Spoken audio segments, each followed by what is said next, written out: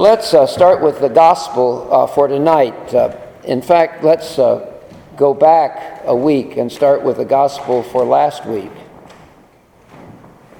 Jesus goes back to Nazareth, and he goes to the synagogue.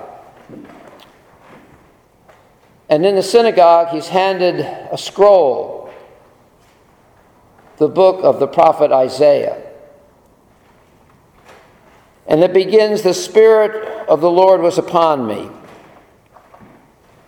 to preach good news to the poor, release to the captives, healing for the sick, the setting free of the oppressed."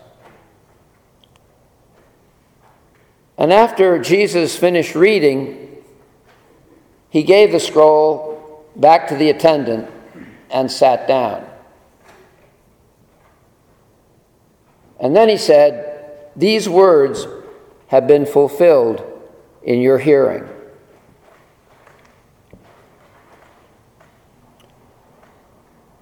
My understanding of this, these words of mission that come out of the tradition, the Jewish tradition that Jesus was part of.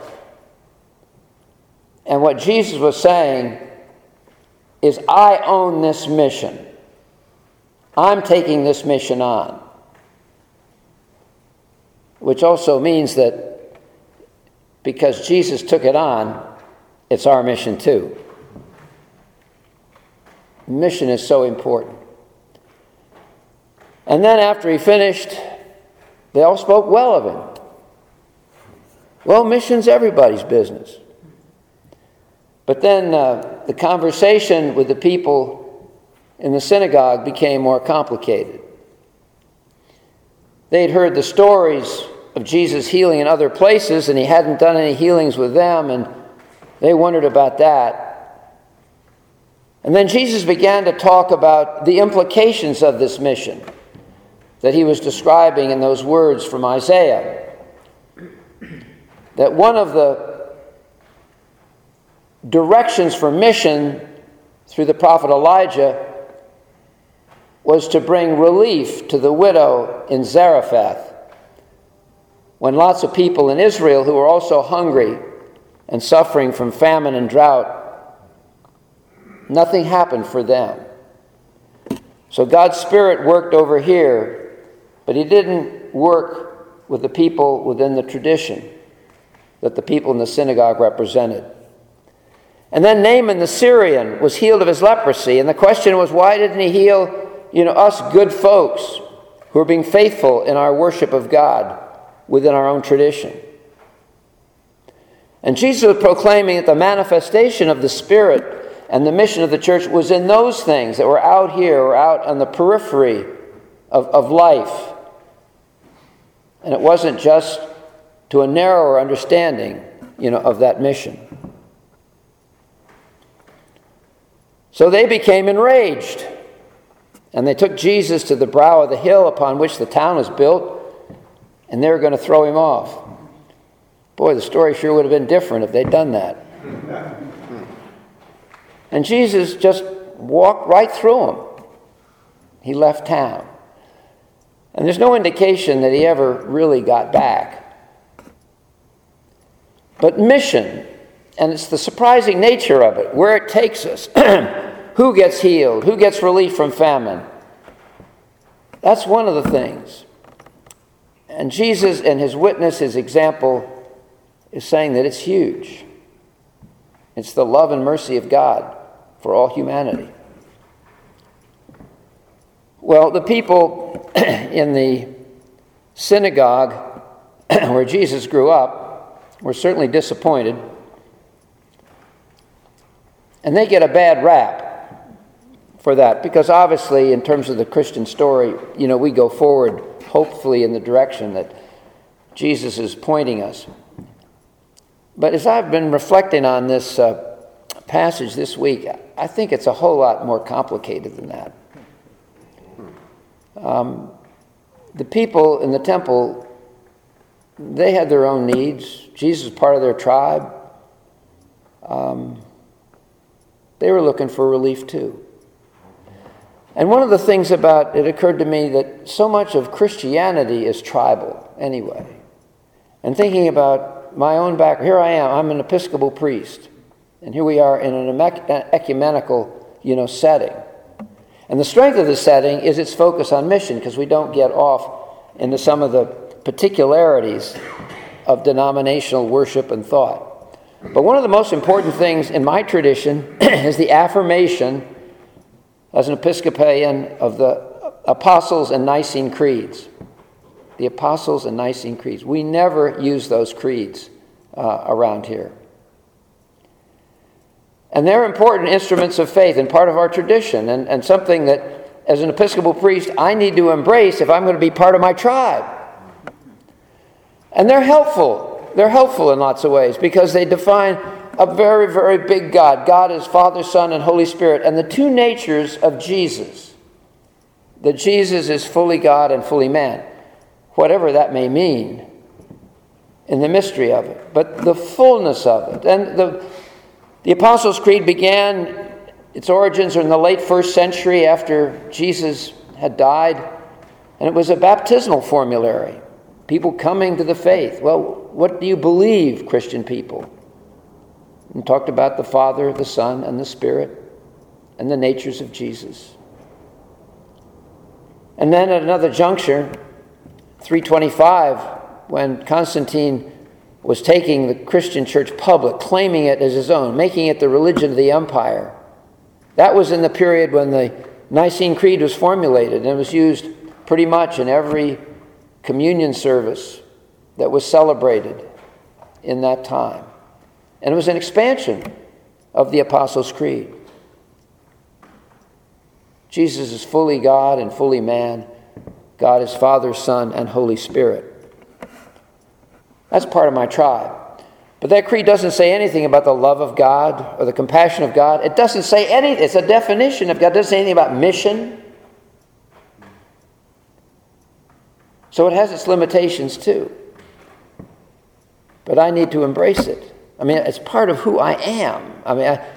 You can get off on things like the virgin birth. I don't agree with that, or something like that. But the thing that's important, most important to me in my tradition, is it anchors me. It anchors me in the tradition. That I'm not just wrestling with Scripture and life in the church today. That I'm anchored in something that goes back. And it's emerged over time. And a lot of people have thought about it and prayed about it and tried to understand it. So it's the historical connection that's important to me. A second one, for me, as an Episcopalian, my tribe, is I'm under the authority of the bishop. Bishops are really important in the Episcopal Church. Now, they don't have the extreme full authority of the Roman Catholic bishops. And one expression of the full authority of a Roman Catholic bishop is the title to the property in a Roman Catholic diocese is in the name of the bishop. The bishop owns it, not personally. He owns it as the church, but it's in his name.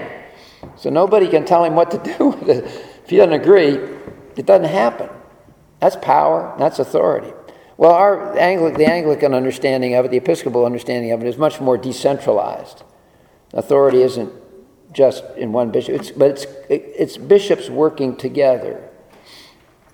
And the titular head of the Anglican Church or the Episcopal Church in the United States is the Archbishop of Canterbury. So we've come out of England, and there are 39 provinces around the world, and we're all connected through the Archbishop of Canterbury. But one of the things that I do every year, and there's an expectation that I do this every year, on Maundy Thursday,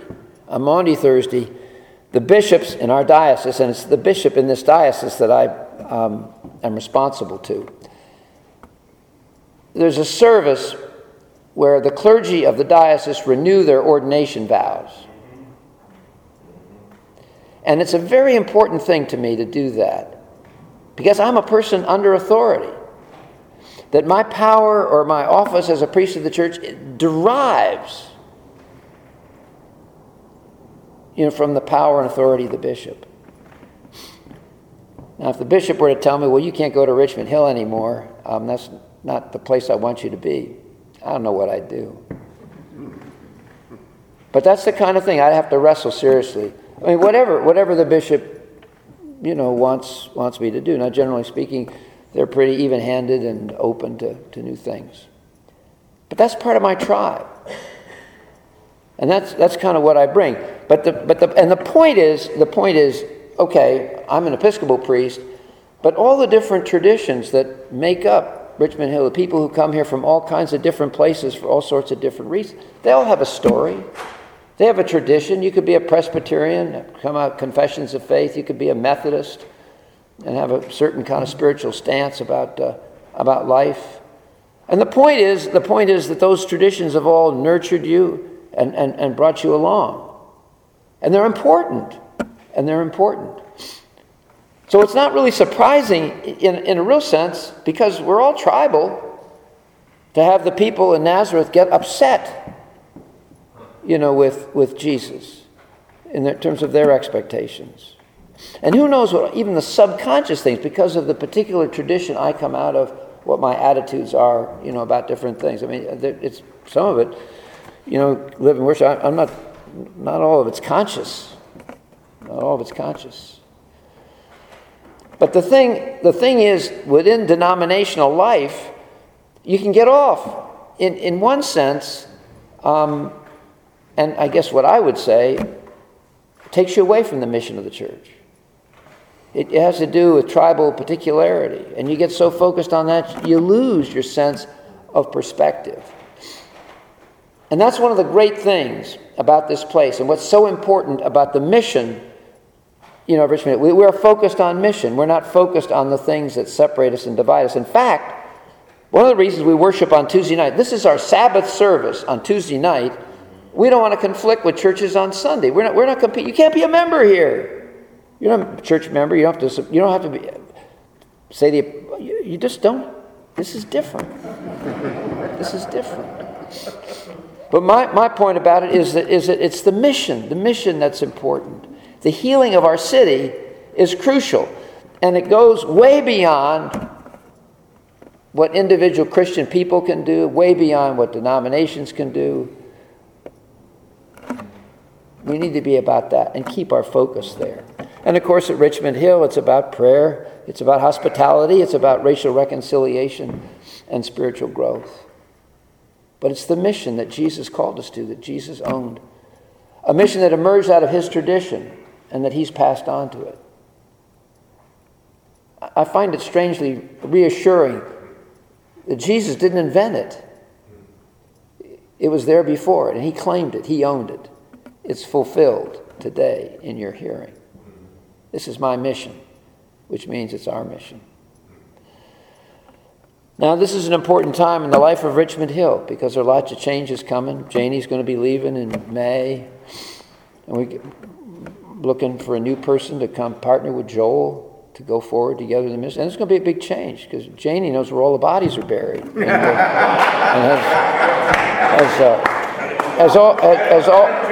has all the connections with lots of things in the past. So it's going to be a new day, but it's trusting the sense of mission going forward. The other thing about it is the generational change. I mean, Ben Campbell and I are the same age. In fact, he just celebrated Groundhog Day. That would have been the 2nd of February. Ben turned 78 years young. And I'm coming up on it soon. So age-wise, this mission needs to be passed down. But the point is, it's not just a question of age. It's for the next period of time. Who's going to be involved? And how can we serve the city? Because things are always changing. Life is changing. The call is changing. The programs that have sustained us in the past, they've been good and important things, but they have a shelf life, or the Spirit doesn't empower them and maybe in the same way, and is calling us to new things. So it's paying attention. We come to places like this in worship to try to discern what it is that the Spirit's calling us to do. Where's the mission taking us? Individually, collectively. So we're in the season of Epiphany. These lessons are lessons for the 4th Sunday in the Epiphany season. Epiphany is about revelation, seeing God's hand at work in the world about us. It's about the the early disciples being called by Jesus, the beginnings of the ministry. And obviously the synagogue visit from Jesus was an early part of his ministry. And so it moves forward from this point into new places, new things. So what is God calling us, you and me, individually and collectively, to be about mission in this day and time? And how will God's Spirit empower the mission of Richmond Hill going forward? I'm trusting that God's going to show us the way. Thanks be to God.